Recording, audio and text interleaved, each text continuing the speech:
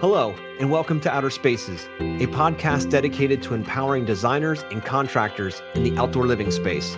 Through this show, we hope to create a powerful resource for you, someone who is trying to grow their company but might not have all the tools and processes to do so. On Outer Spaces, we are passionate about breaking the chains of small mindsets and helping contractors just like you take control of their businesses and their lives. My name is Joshua Gillow. And I'm Dwayne Drawn.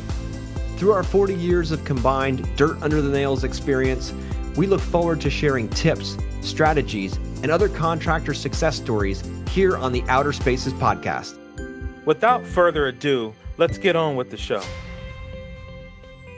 Hello and welcome back to the Outer Spaces podcast. This is your host, Joshua Gillow, alongside Dwayne Drawn. What's going on, Dwayne? What's going on, man? Hey, I can tell you what I did yesterday because this podcast is not going to air till after Christmas, but I pulled some epic shit off. Like, my wife is going to be blown away. So, we went to Boston 2 weeks ago for lunch. All right. Mm-hmm. And so we went to this mall. We saw like this perfume and the lady told us the price of the perfume. And I was like, holy shit. I was like, I'm not buying that. So yesterday I thought about it. I've been thinking about it all week and thinking about it. So I bought a plane ticket and flew to Boston yesterday.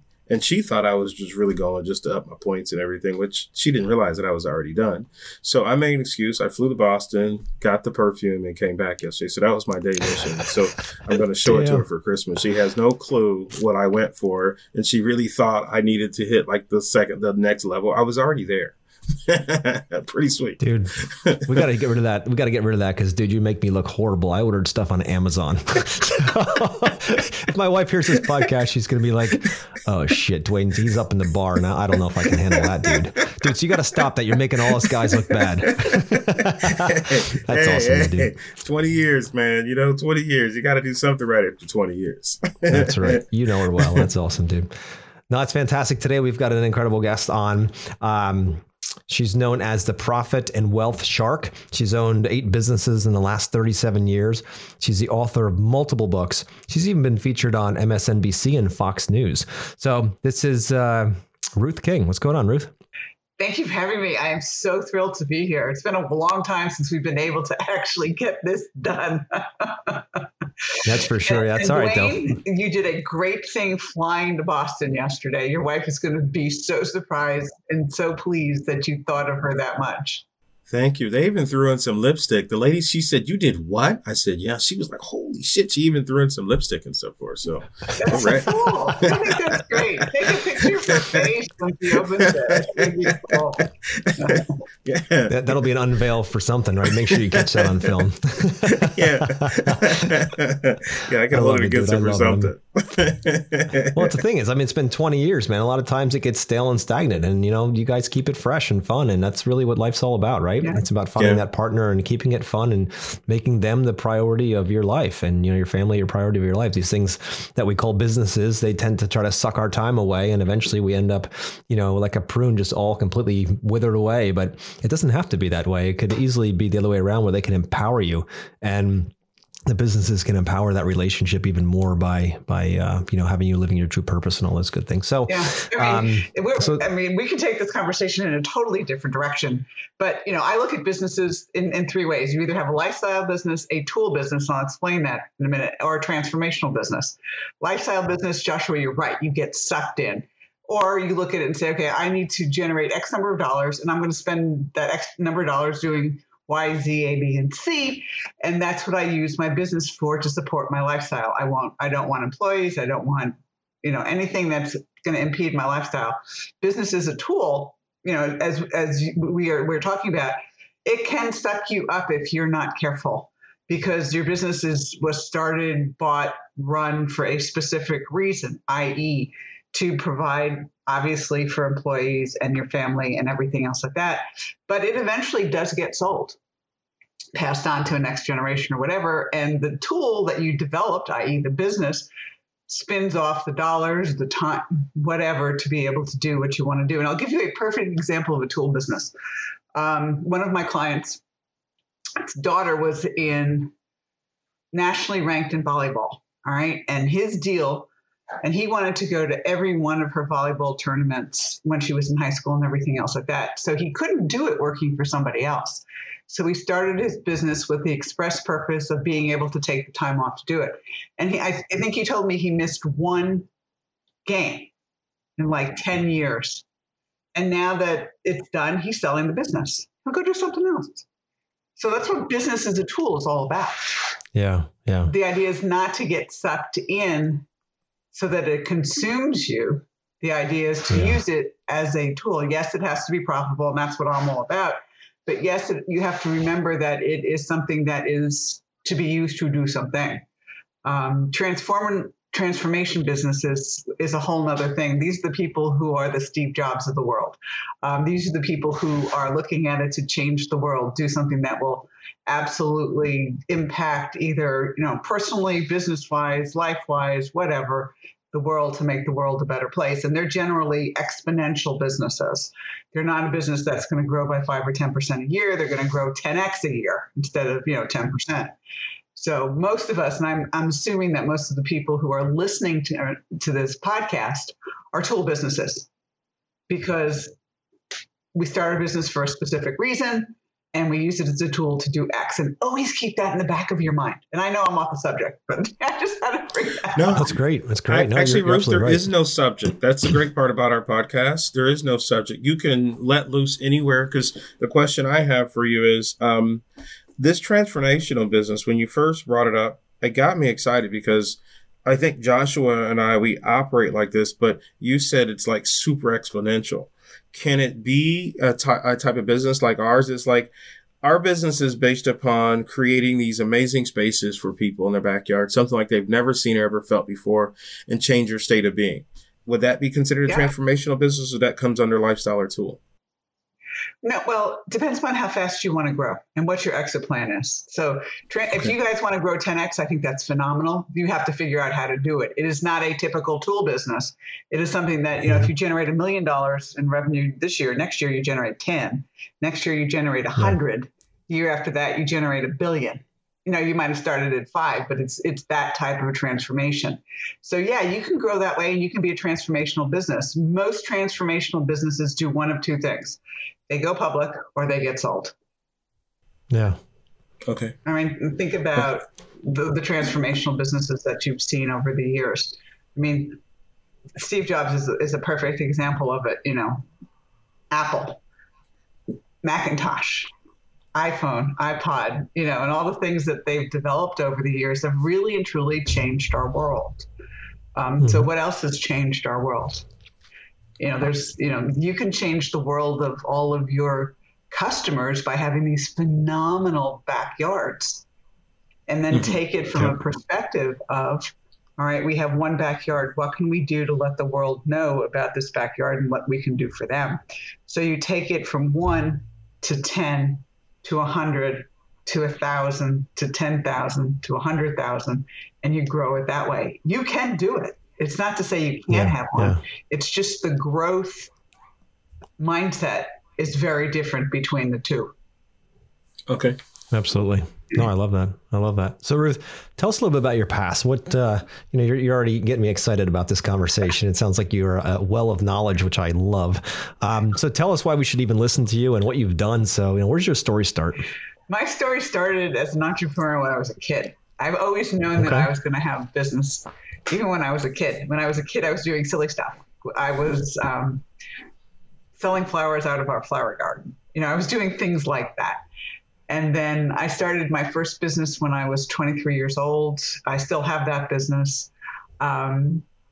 Along the way, I ended up with degrees in chemical engineering and an MBA in finance because I hated chemical engineering. Loved the summer jobs, hated the real world. Good thing to do, But what it did was it gave me a way to question. So, and I look at the businesses I work with now. I have a lot of my clients. I mean, I've had one of my clients. We started when they were $750,000 in revenue, grew it to $10 million, walked out the door with $9 million in cash 16 years later. But they were a tool business, okay? I go back to that. They are now the two partners are now doing phenomenal things. One of them's passion had been building and renovating houses, and so he's doing that full time now. The other one is playing. And I mean playing. He was always a cyclist. He does the Centuries, I think they're called, all across the country. He also rides his motorcycle all across the country. He restarted the band that he had when he was a kid. So he's reliving his childhood as a 60-plus-year-old adult. But that's what he wants to do. So the business was a tool to support all of those things. So the question really is what do you want? My question to all of my clients when we start is, what's your exit plan? I can help you grow profitably. I can help you, do what you want to do. But the question is, if you want to die at your desk, I'm probably not the person to help you. So start with the end in mind is what the focus is. Yeah, that was Stephen Covey's thing. Yeah. Yep. So, yeah. I mean, we've done tons of that. And it's all been, because this is... Okay, I'm sorry. No, you're good. You're good. You're the guest, so you're allowed to speak. I need to be quiet when you're talking. So I'll add two parts of this. The first one is, I sort of feel like what you're saying. I feel like I'm living that kid life all over again. Like I'm like a child. I'm doing like Josh doesn't know this yet, but I put 12-inch woofers in my trunk just the other day. So I'm driving through the neighborhood with the seat laid back, and my car is pounded. I mean, like, that's some shit you do as like high school teenager. And even my kids are like, Dad, is this your car? So now everybody wants to hang out in my car. Like, it's pumping. But what I wanted to ask is the company that you took from 750 up to where it is now, what was the significance about them? Because I know you did a great job, but they had to do the work. So what was the significance about them and other companies? What did you notice? Well, number one is they were willing to listen, which is 90% of the battle. They were willing to implement, which is probably the other next 5% of the battle. And whenever there were issues that came up, we resolved them. Their books were pristine, and I mean pristine. So we got accurate financial statements every single month. We did all the ratios and the reviews of the financial statements every month. If things were going the wrong way, we took the actions to implement changes to make sure that they turned around. And we did the things that were necessary. It's not only the P&L, it is the balance sheet also. So it's not just looking at your P&L, it's looking at your balance sheet. It's looking at the ratios and the things that will really tell you what's going on with your business. And we decided, they decided it was time to get out. And so they were done. And we started looking for a buyer, probably about 2 years before we actually consummated the deal. And I did not negotiate it. That's not my thing. I work with really good people who can do that. And they had a forensic accountant come in, because that was $9 million in cash. And that was, 2015. That was, significant. Not that it's not significant today. And the forensic accountant came in and, they were a little bit nervous. And he said, what do you know? Have you hidden anything? He said, no, which they haven't. They ran it as a business. They didn't do mixtures of personal funds with business funds. And it came out totally clean. So, you cannot run a business well without data, accurate data. It's the same thing.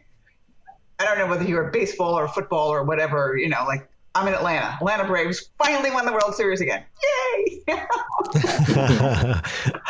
But, all the baseball statistics are known.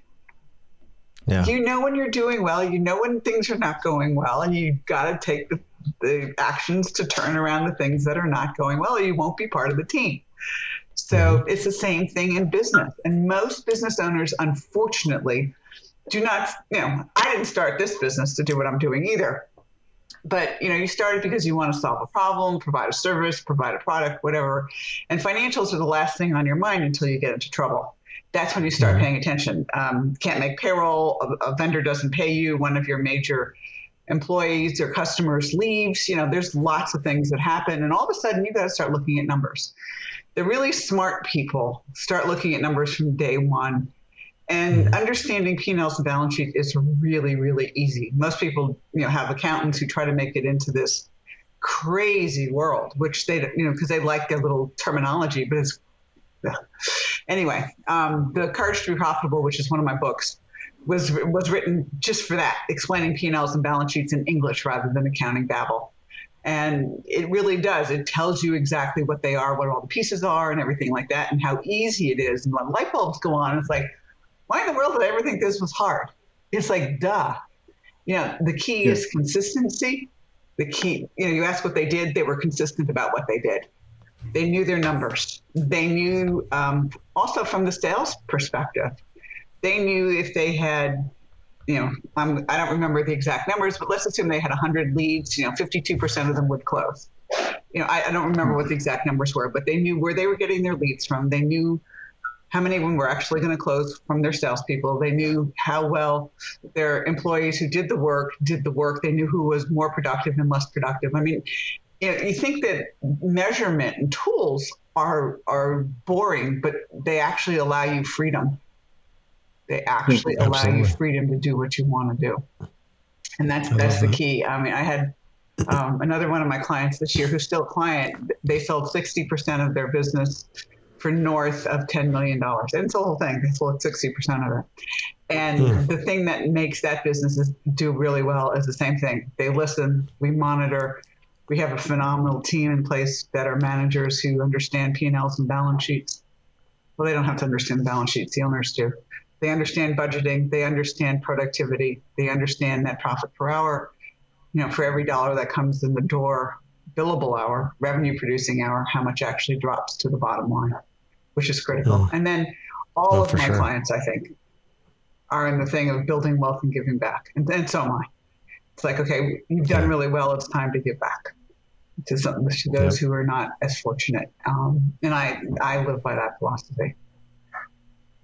So. Yeah, it's so important. It's such a blessing. We do something similar to our Design Manage practice, where each year we put together an option where our employees get a chance to donate to whatever is on their heart.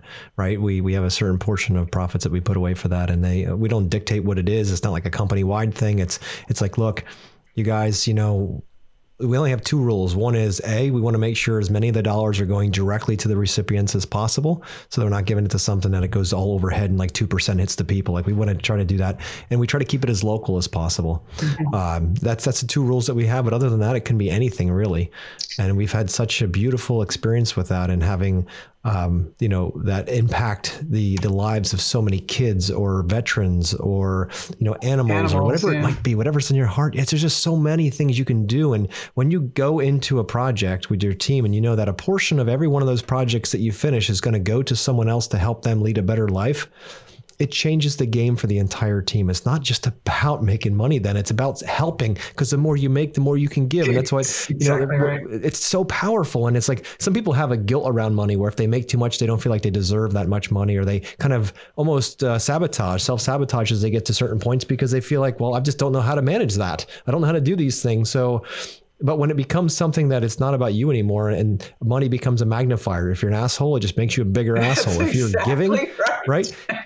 If you're giving, and it gives you more to give with. So why would you want to run a small company just because you're scared of a bigger one, when if you could 10x what you're doing, if you're doing 100,000 now and you could be doing $1 million in 2 years from now, you could be giving 10 times the amount of money away, or time away, or whatever you give away. It makes you more impactful as a human being on your journey through this thing we call life. And that's what I look like. Any way you can get there faster so you can impact bigger amounts of people, that's what it's all about. That's what wealth truly is. Yeah, absolutely.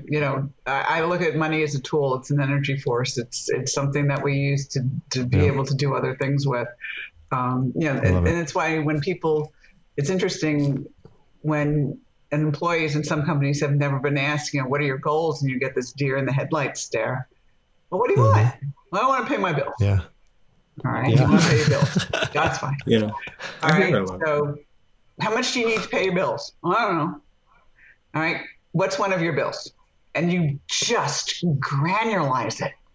And say one of the bills is $1,000. And I'm just pulling that number out of the air right now. All right. What can we do to help you pay off that $1,000? And they start thinking about it and say, okay, what can we do? I mean, can it be any number of different things with respect to how we do our jobs, bonuses, et cetera, et cetera. Referrals can get things, selling can get things. I mean, there's so many different things that they can do. And with some of them, we've actually put that money in an escrow account rather than give it to them. because they'd spend it on beer or cigarettes or, something like that rather than pay their bills. And so they have to sign off on that. Otherwise it's not legal. But anyway, the funny thing about it is when the $1,000 is there to pay that bill, it's the first time they truly believe. Wow. And so bring the bill in, you pay the bill off. It's considered compensation to the person, obviously, but their bill is paid off. All right, what can I do now? Yeah. Here's my next one. And it starts the process. It builds the belief that it's possible, right? You build the hope, the belief, like, wow, this thing doesn't run me anymore. I actually own it. Yeah. You can do that if they want a truck, if they want a house, if they want, a fishing rod, whatever. You can do it for anything. It's just what they want. Money is just a tool. They say, I need a raise. For what? What do you need the raise for? Well, I need more money. Why do I need more money? I mean, and you just dig until you get to what the real issue is. Money is a tool for something. Time off is a tool for something. I want to spend more time with my kids. I want to spend more time with my wife. I want to go on vacation. Okay, where do you want to go on vacation? How much more time do you want to spend with your wife? All right, here's what has to happen for you to be able to do that. Yeah. Now, there'll be times where the wife doesn't want to spend more time with her husband. But you get my point. Yeah, of course. Yep. They got to learn how to go to Boston. Ruth, this is going to be a loaded question for you. So let me load it up. Okay. I talk to a lot of business owners, especially young and new business owners, and some way, shape, or form, I ended up to be sort of like a coach that didn't really set out to be a coach. So just the other day, I coached 3 different business owners, all sort of the same thing. They were not really focused on their life, everything else. Their focus was just paying bills. That was their main focus. So this is going to go towards you. What you're doing as a business, was it created from a pain point in your life? Was it created from a pain point? In your life? No, it really and truly, it was created because number one, I always knew that I was going to have a business. Okay. So number two, the company I was working for, I ended up blowing up and say, I'm not doing this anymore. And I don't know whether that was, force of nature, whatever else it is. And I started, and we figured it out. We absolutely figured it out. It was tough times. I mean, I remember times having, not enough money for groceries. I mean, but the goal always was to turn on the light bulbs. It's to help companies, owners get and stay profitable and build wealth so that they can give back and I can impact their lives. That's always been my mission. That's always been my goal in terms of how I deal with customers. And I don't deal with everybody. I mean, quite frankly, there's some that, I've talked to and I just say, I can't help you. And that's fine. I want the people who want the help. And that's who I work with. And if they're not willing, my rule is I don't have any contracts. I have a 30-day out and you have a 30-day out. I'm not wasting your time and money and I'm not wasting my time. I guess as you get older, you get wisdom in terms of time is more valuable than money. And I know when you're starting your business, that's just an incomparable thing. And then it was for me too. But you get wisdom as you get older. And I think, you've been through all the school of hard knocks and what has happened. You've survived it. Like my 6th startup was my hardest startup ever.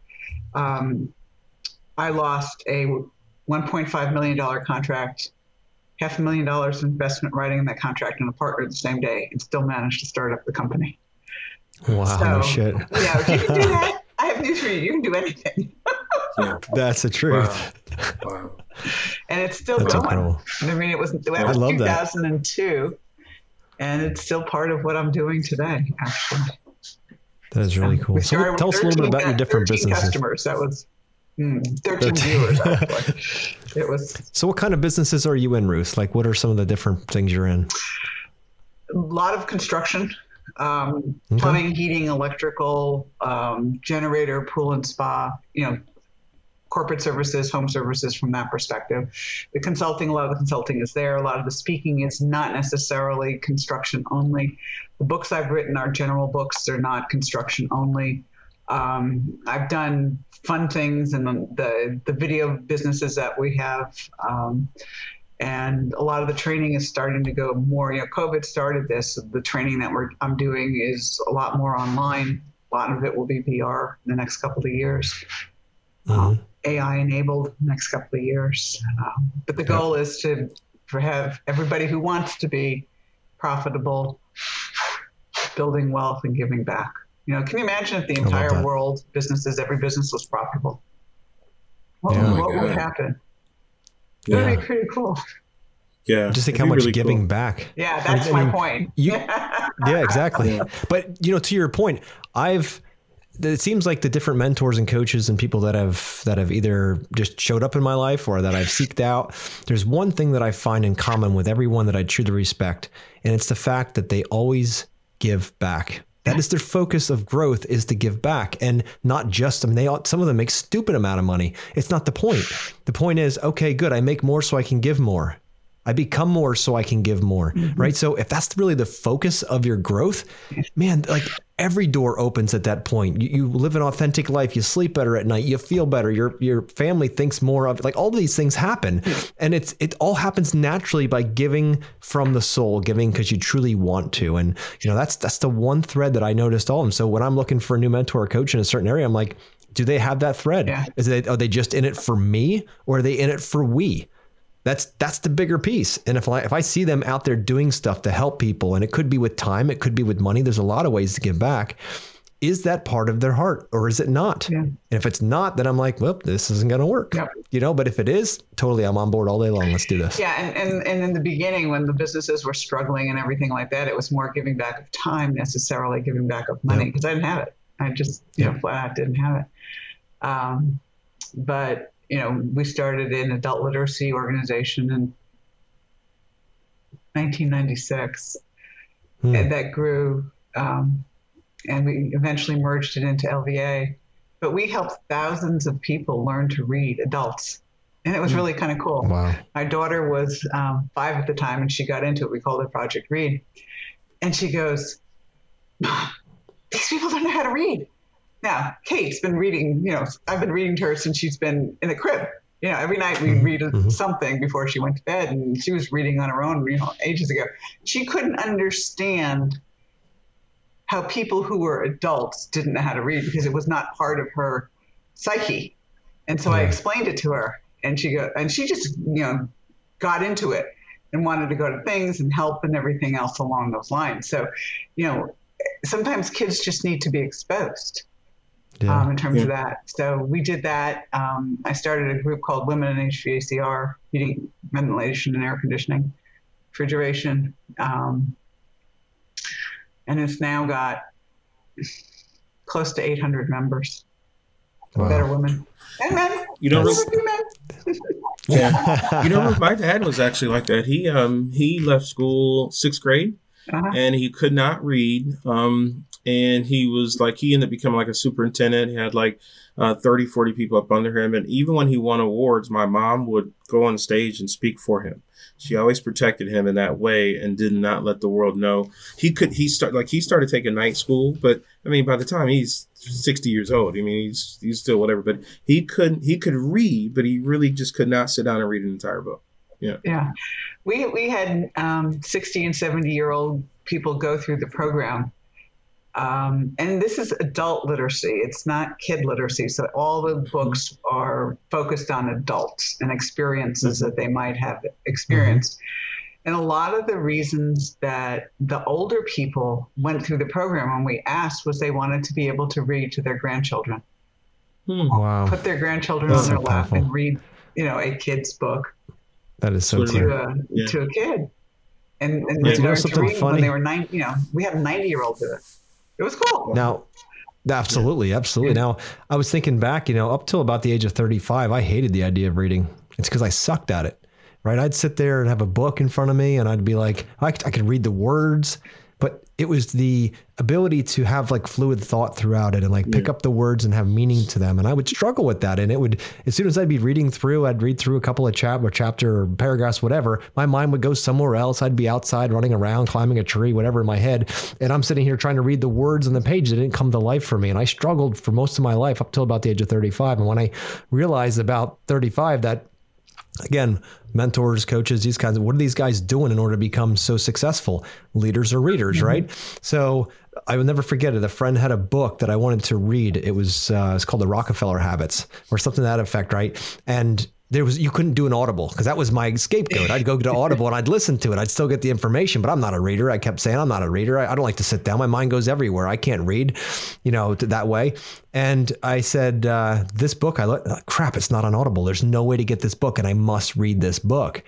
I sat down and one weekend and read the book. And then all of a sudden I felt so much more confidence. I'm like, crap, it kept my interest. I read through it. Let me get another one. And then it just kept going from there. Right. And I'm like, it was only the mental block was in my head. It physically was there. I could do it, but I didn't want it bad enough. Because to me, in my head, I told myself, you're not a reader. You're not a reader. You're never going to be able to focus long enough for that. You're like looking for the shiny object all the time. So once I finally realized I could, then that's when I became dangerous. It's all it took. And then I was like, I got the confidence we can do it. And then you see all the books behind me here. You probably can't see them well, but I'm like, I eat these things now because I can't get enough information. Because every time you learn something, you realize you don't know anything and you just keep going and going and going and going. It's crazy. Well, you look at the way I look at books now is they're provide, if a book gives me one idea that I can implement to help my clients and help myself, the book is successful. I rarely read entire books and probably that's not something to admit on the show, on this, but I find the nuggets that I need. And sometimes it's towards the end of the book rather than towards the beginning of the book. And I actually get what I need, implement what I need and go forward. So, rarely do I read an entire book anymore. That doesn't mean you don't read mine. Okay. Go to page 13. The rest is all blah, blah, blah. Anyway. That's the meat. That's it. Yeah. It's funny you guys are talking about this reading thing. Sort of the exact same thing, Joshua. I did not read in high school. I didn't want to. I read a little bit in the Marine Corps because I was bored. You know what I mean? Like if we were deployment and stuff like that, there were times we just had hours of nothing. So I'd read a little bit. But recently with the reading, the podcasts, I think everything I'm now starting to understand. And this is going to sound crazy. I'm even understanding the old rap music that I was using. I like Jay-Z, the stuff he's saying was about success back in the day. Puffy, Meek Mill, all these guys were rapping and I was just hearing the beat, boom, boom, whatever. Maybe it's the 12-inch woofers that I got in the trunk now, but I'm actually hearing the words of what they're saying. I'm like, holy shit, like they're giving the goods and we weren't listening. But Ruth, I want to hit you back with something. It's on mindset. It was the point where one thing I noticed, Josh said he noticed a lot of successful people are givers. I'm noticing, and it's mind blowing because I didn't see this before. I'm noticing a lot of successful people have a mindset of knowing and believing they can.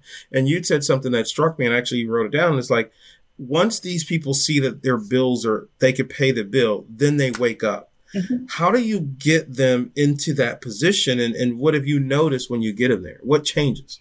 Their whole life changes because, again, they've had this negative thing. Oh, I got bills. And you become what you think about, whether you realize it or not. If you're always totally negative, like Joshua, you said, I couldn't read until I absolutely had to. And then, I can read.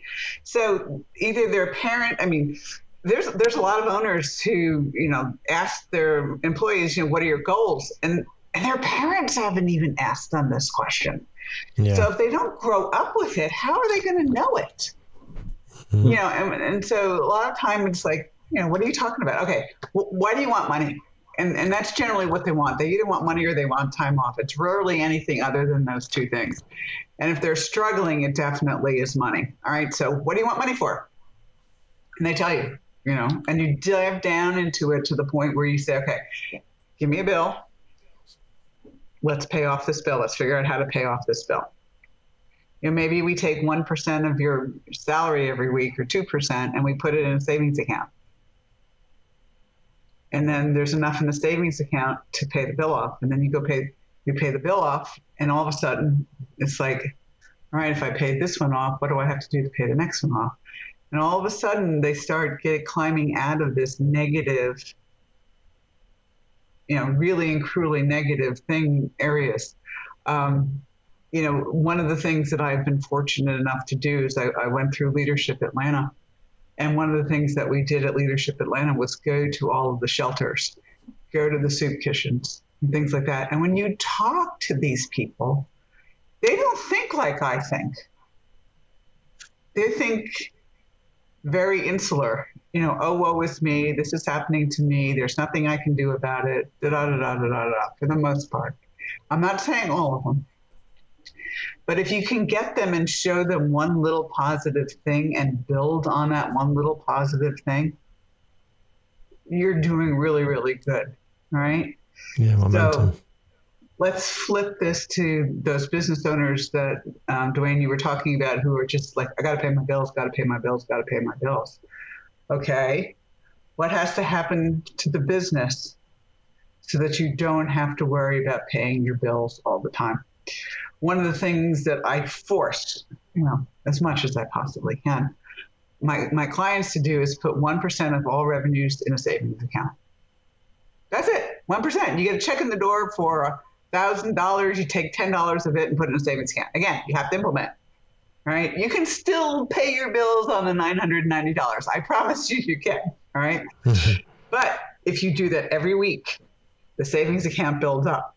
And I've had a few of them having really good years going to the big boys or big girls toy store, like, oh gosh, I got all this money. They only do that once, because then they finally realize what happens. But when COVID hit, even way before the PPP loans and everything else along those lines were developed and done, I had so many of them call me on the phone or send me an email saying, thank you for making me put money away. I can survive this no matter what. Yeah. And we use, I'm sorry, I thought you paused. No. And so it's just that, last thing I would say, it's just that very, very little bit. It's 1%. I mean, it's nothing. Yeah. But it's in aggregate, it turns out to be a lot. And it's the same thing that we have to do with our employees. We take 1% of their paycheck. They still can live on the other 99%. I promise you they can. And you put it in a savings account, and then that first thing happens. And well, can I put away 2%? Yeah, you can put away 2%, But as they get the tools and as they start seeing success with it, success breeds success too. Mindset is very hard to change until something happens to make it change. Yeah. Ruth, I tell you what saved the financial side on my side is I started working with the Profit First system. Mm-hmm. And so there's like 6% or 8%, depending on what comes in and what times that we put over. And it actually was the catalyst. I remember like yesterday when the whole thing was going down and Joshua and I had a conversation and he sort of like asked like, how are you? What position you're in? And I'm like, dude, I'm good for months. I'm like, but if it does go, I'm going to stop paying rent. Like, you know what I mean? But I got money to hold me over, feed everything, but I'm good for months. And business turned and we just started killing it. But what I want to hit is, and this is really where the mindset is. It's not only do you got to get the contractors to pay the bills, how do you get them to understand that abundance is not a bad thing? They have to be down in the dumps to the nth degree and hitting rock bottom before they're really probably going to pay attention. There's got to be a reason, a compelling reason. Joshua, yours is I had to read this book. Yep. And it doesn't have to be something that's really, really mind-blowing from something that's on the outside. They might just wake up one day and say, I'm done. I'm sick of this crap. What do I have to do? Yeah. And then they go out and seek it. But something in their brain has to change. Otherwise, anything you do is not going to help them. It's like lip service in one ear and out the other. And, you can, what's the thing, you can lead a horse to water, but you can't make him drink. Yep. And that, in those cases, you're leading the horse to water, but there's nothing to drink. They don't care. Yep. And sometimes we can do it through their wives. It just kind of depends. Each person is different. Each person's motivation is different. And you've got to figure out what that is. As I said, a lot of people don't start reading my books and that type of thing until they get in trouble. Until then, this will never happen to me. Well, guess what? It will happen to you if you don't pay attention to your numbers. It will. Yep. Something's going to come bite you in the butt. You're going to be there. Yeah. I never thought about the spouse thing when it comes to that. That's powerful. Wow. Oh my gosh. Wow. A lot of times when we set the goals with the spouse more so than the guys. Mm-hmm. We want to know what they want. Yeah. Because who's going to push them better than their wife? I mean, exactly. It's built-in accountability right there. Yeah. Good thing I went to Boston.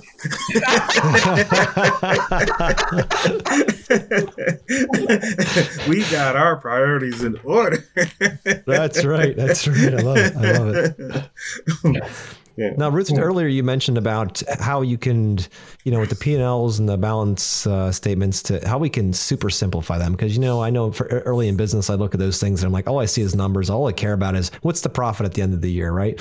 And I didn't realize until later in life that profit is a fictitious number, right? You can't take that bill and take it to the bank and actually, or to the car dealership and buy something because it's all theoretical. How much cash is there? Like what's the actual cash value? So do you have a couple of little nuggets you can drop on us about if we're looking at our P&Ls or our budget our balance statements, what we could be looking for if we know we're doing okay? Is there percentages? Like what could you drop on us that could help us a little bit? All right. Here's very quickly some ways that you can see in less than a minute that your financial statements are not accurate. All right. Number one, does your balance sheet balance? So does that mean that your asset side of your balance sheet, which should balance your liabilities and equity side, the two sides balance? If they don't, you got a problem right then and there.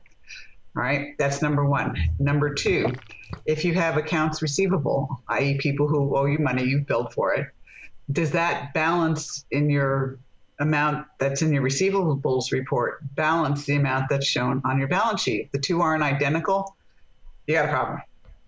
Same thing with payables. Does your accounts payable balance, i.e. the people you owe, match the accounts payable balance on your balance sheet? Again, it's 2 seconds to do these types of things. It's not hard to do them. Yep. The third thing is to make sure you're operating on an accrual basis, which means that you generate, when you send out an invoice, it's considered revenue, whether or not you've gotten money in the door. When you bill comes in the door, whether or not you paid it, it's there. You have true receivables, true payables, and true inventory. Wow. All right.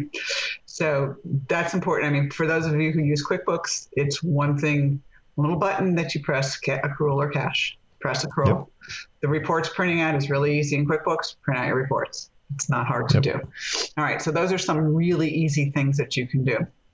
Profit is not cash. Profit just means revenues were higher than expenses. Okay, your profits get turned into cash when you collect. All right. So you've got to watch your receivable days, i.e. from the time you send out a bill to the time you get paid, how many days is it? If it's more than 30 days, why? Small business is not a bank. We're not bankers, right? Yep. Best I heard anyway. Make a phone call, figure out where it is, make sure, and the rule, the squeaky wheel gets the grease, really and truly is true. If you don't pay attention to your money, nobody else is going to. The cash thing is really important. You should do a weekly cash flow report, which says how much did we start the week with, how much came in, how much went out, what's left at the end of the week, and what do we project coming in and going out next week to make sure we can still pay our bills. So these are some really easy, quick things that you can do to make sure that's there. There are other things that you can do that take a little bit longer, like you can calculate what's known as a current ratio, which is current assets divided by current liabilities. Cash or things that are turned into cash divided by bills you have to pay for in a year. If it's increasing, generally your profitability is increasing. If it's decreasing, generally your profitability is decreasing. So those are some things that are there. I hate percentages because you can't take percentages to the bank. It's like, all right, I made 10% this year. Who cares? Yep. Now I can't go to the bank and to the teller and say, would you deposit my 10%? She'd look at me like I was absolutely insane. Call the cops. This person's nuts, type thing. Yep. The only thing you can take to the bank are dollars. And that's why net profit per hour is so important, which is simply for every revenue producing dollar, how much falls to the bottom line. I can show you two companies, each with a 10% net. One who was earning about $50 net profit per hour and the other who was earning about 10. Which would you rather be? Come on, let's be real. Yeah. 50. Exactly. Yeah, the percentages don't matter. So those are really, really important to do. The other thing that you probably always want to do, if anybody has inventory is the bet, all right? You have to track it. You have to make sure that it gets billed to the proper jobs. And if you don't have inventory on your balance sheet and you actually do have inventory, you're joking. You're kidding yourself. It's not accurate. Your inventory needs to be accurate. And when you start little, it's a lot easier to start right. Then you become $1 million or $2 million company and then have to do it right. It's painful when it's there. It's a whole lot less painful if you're, a $250,000, $500,000 company with inventory. Just be careful. So those are a few things. I mean, the books have tons of them, but they're all in English. They're not in accounting Bible.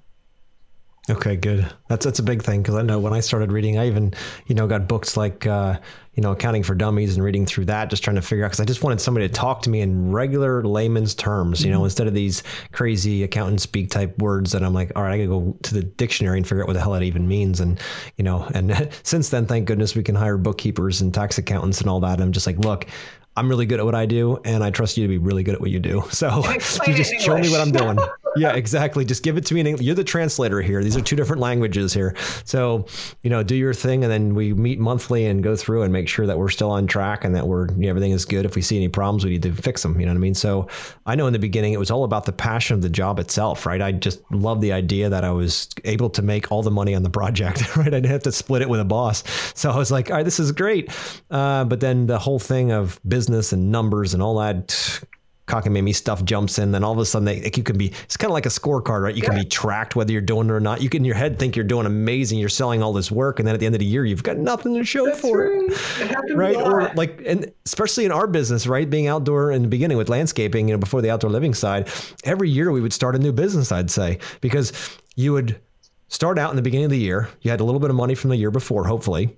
You would work through the winter. We didn't plow snow, so we'd work through the winter in Pennsylvania, right? Like, okay, we got plenty of money for spring. Then April 15th came, tax man put his big fat hand out. You had to pay that guy plus first quarter as well. That's right. The next so day. You do both, bang, bang, right? And then like, crap, I got to be selling projects now just to pick up cash flow. So then all of a sudden we have all this cash because I sold a bunch at springtime, right? All this money. Then you're like, oh, cool, I got all this extra money. Let's go buy a piece of equipment. This will be fun. It'll save us on taxes, right? It's like, don't do that. I know that now, but that's what I would be doing back then, right? And then you go all the way to the fall and your belly's full and you've got all this money. Now you got these new expenses, these new monthly liabilities, these new pieces of equipment that you can walk around and see your name on, and it's all exciting. And then you're like, crap, come winter again. But this winter, we have even more expenses. And then we do it all over again. And I did that for 15 years straight, over and over and over. I said, there has to be a better way to do this. Absolutely. But it took me 15 years of grueling through the trenches to figure that that's not the way to run a business. But that's how 90% of people in our industry are taught. They're not stupid. They're taught to run business that way because it keeps the tax man happy, right? At the end of the day, it keeps too short. Yeah, it's way too short. Because eventually what happened, Ruth, is the tail started wagging the dog. And what that means is you started having, over 5 or 6 years of accelerated depreciations and all this to save the tax dollar at the end of the year. You had 4, 5, 6, 8, 10 different payments stacked up. And then come winter, it became, instead of only I need $1,000 a month to cover the nut, now I need $5,000 a month to cover the nut. That equipment's sitting there looking at you, smiling like it was before. And now you've got to put more money into it because it's getting older and all these kinds of things. And pretty soon, like I said, the tail wags the dog and you're working just to make payments and all that equipment that's shiny in the front yard. And you realize, wait a minute here. Is it really worth the tax savings at the end of the year? No. It's not. That's the thing. It's not. We actually stopped all that practice toward the end of that 15 years because you could see it. It was writing on the wall. It's like, no. I'd rather have very little expense that way. If I need to purchase a piece of equipment, that's fine. Let's do that. Let's figure out how to do either cash or do it with very low terms. Let's not do it to save tax dollars. Let's do it to make sure that we're being as efficient as possible on our projects. And if it happens to coincide with the tax man, that's great. But if not, we're not doing it because of.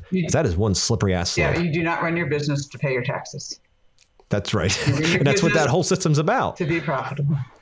Yeah, exactly. And one thing that might help you is the way I look at how much cash you need is you take 3 months of payroll expenses and add 6 months of overhead expenses. And that's how much should be in your savings account.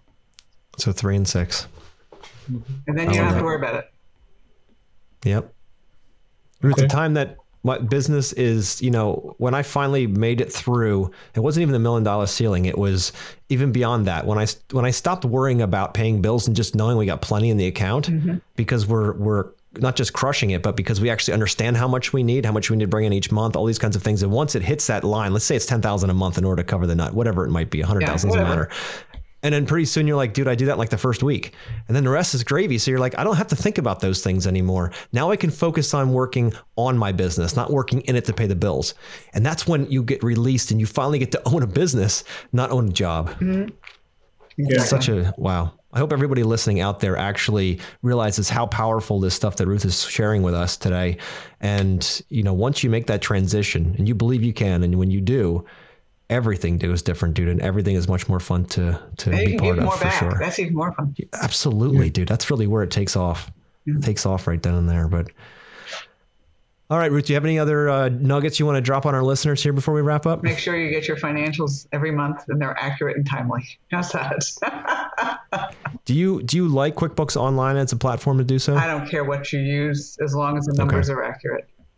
Got it. And you can make good business decisions from it. You can use pencil and paper if you want. I do not care. If you still want to have ledger books, fine.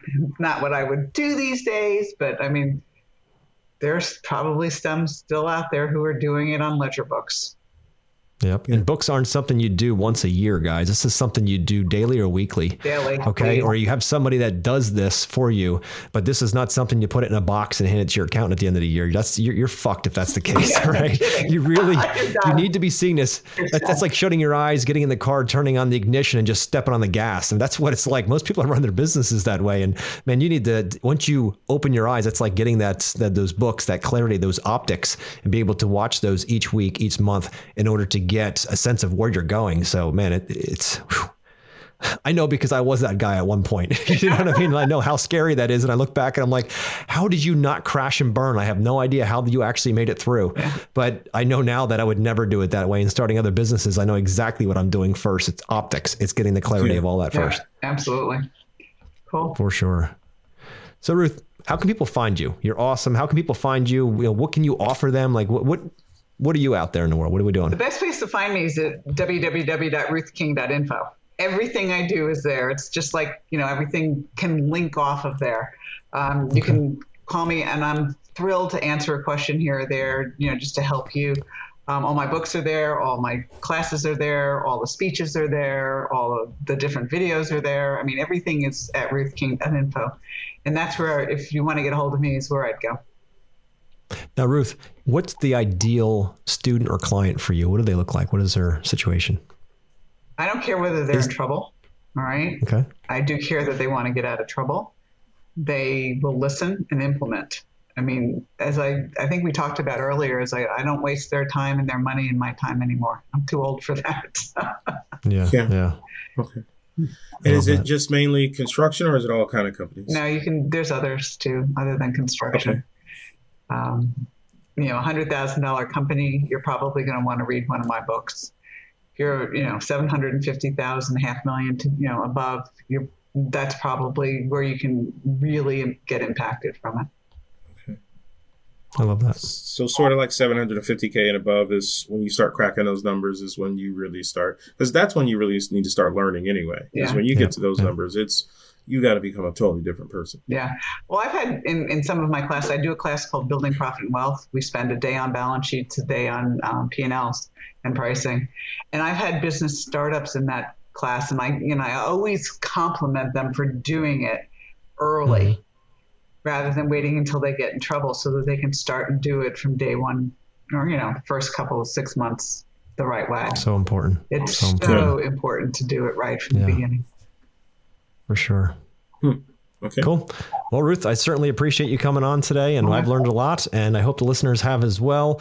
It's our goal, Dwayne and I, to impact and empower, 2 million people in the next 5 years through the spoken word, through our courses that we have, and speaking to amazing people like Ruth. So if you love what you hear today, heard today, and you think of somebody, just one person in your life that would benefit from hearing this conversation, share the podcast with them. That's what we're doing this for. We're doing this to really be able to help and spread the word, and having awesome people like Ruth on that get gets it, that gets the whole mission of giving and you know, pushing this information further out into the world. So Ruth, thank you again for being on.